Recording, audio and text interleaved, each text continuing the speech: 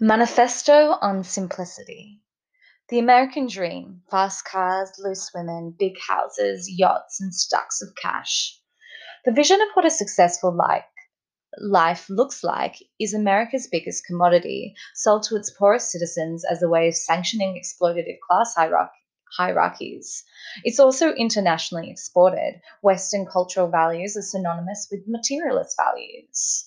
One of the chief tensions in international relations between North, read westernized, and South, read developing countries, or nations in the United Nations is the right for these developing states to experience the same levels of affluence as enjoyed by the Western world. If everyone lived like those in America or Australia or Europe, we would need 2 to 5 planet Earths, and we have one, and she is desperately precious. So the internationally agreed sustainability goals became rebranded as the Sustainable Development Goals, with this development comprising infrastructure with a slightly more efficient use of energy. Materialism is intoxicating. It guarantees safety, comfort, food, abundance, and blindness from the ecological impacts it causes. But should it be the central objective of humanity? These goals were internationally built into our economies to ensure super profits for the privileged few. Do we, as the story of Stuff on YouTube suggests, sacrifice our human potential in order to work the treadmill of multiple jobs needed to support the ever enlarging home, also needed in order to contain all of our newly bought crap? Is it right for some people to have so much and others nothing?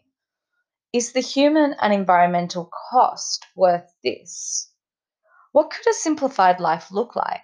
One of less stuff, more experiences, and more living. One where reduced individual spaces and increased communal living and sharing brought joy, companionship, and basic shared skills back to people. One where they were no longer owned and expedient to toxic systems of capital, but had the freedom every day to choose more ethical and caring ways of living for themselves, their children, their community. One where there was space for people, not just procedures. A world where people take what they need, use what they have, and leave the rest. Let's retreat from the global and return to local. Let's return to nature and bathe in her.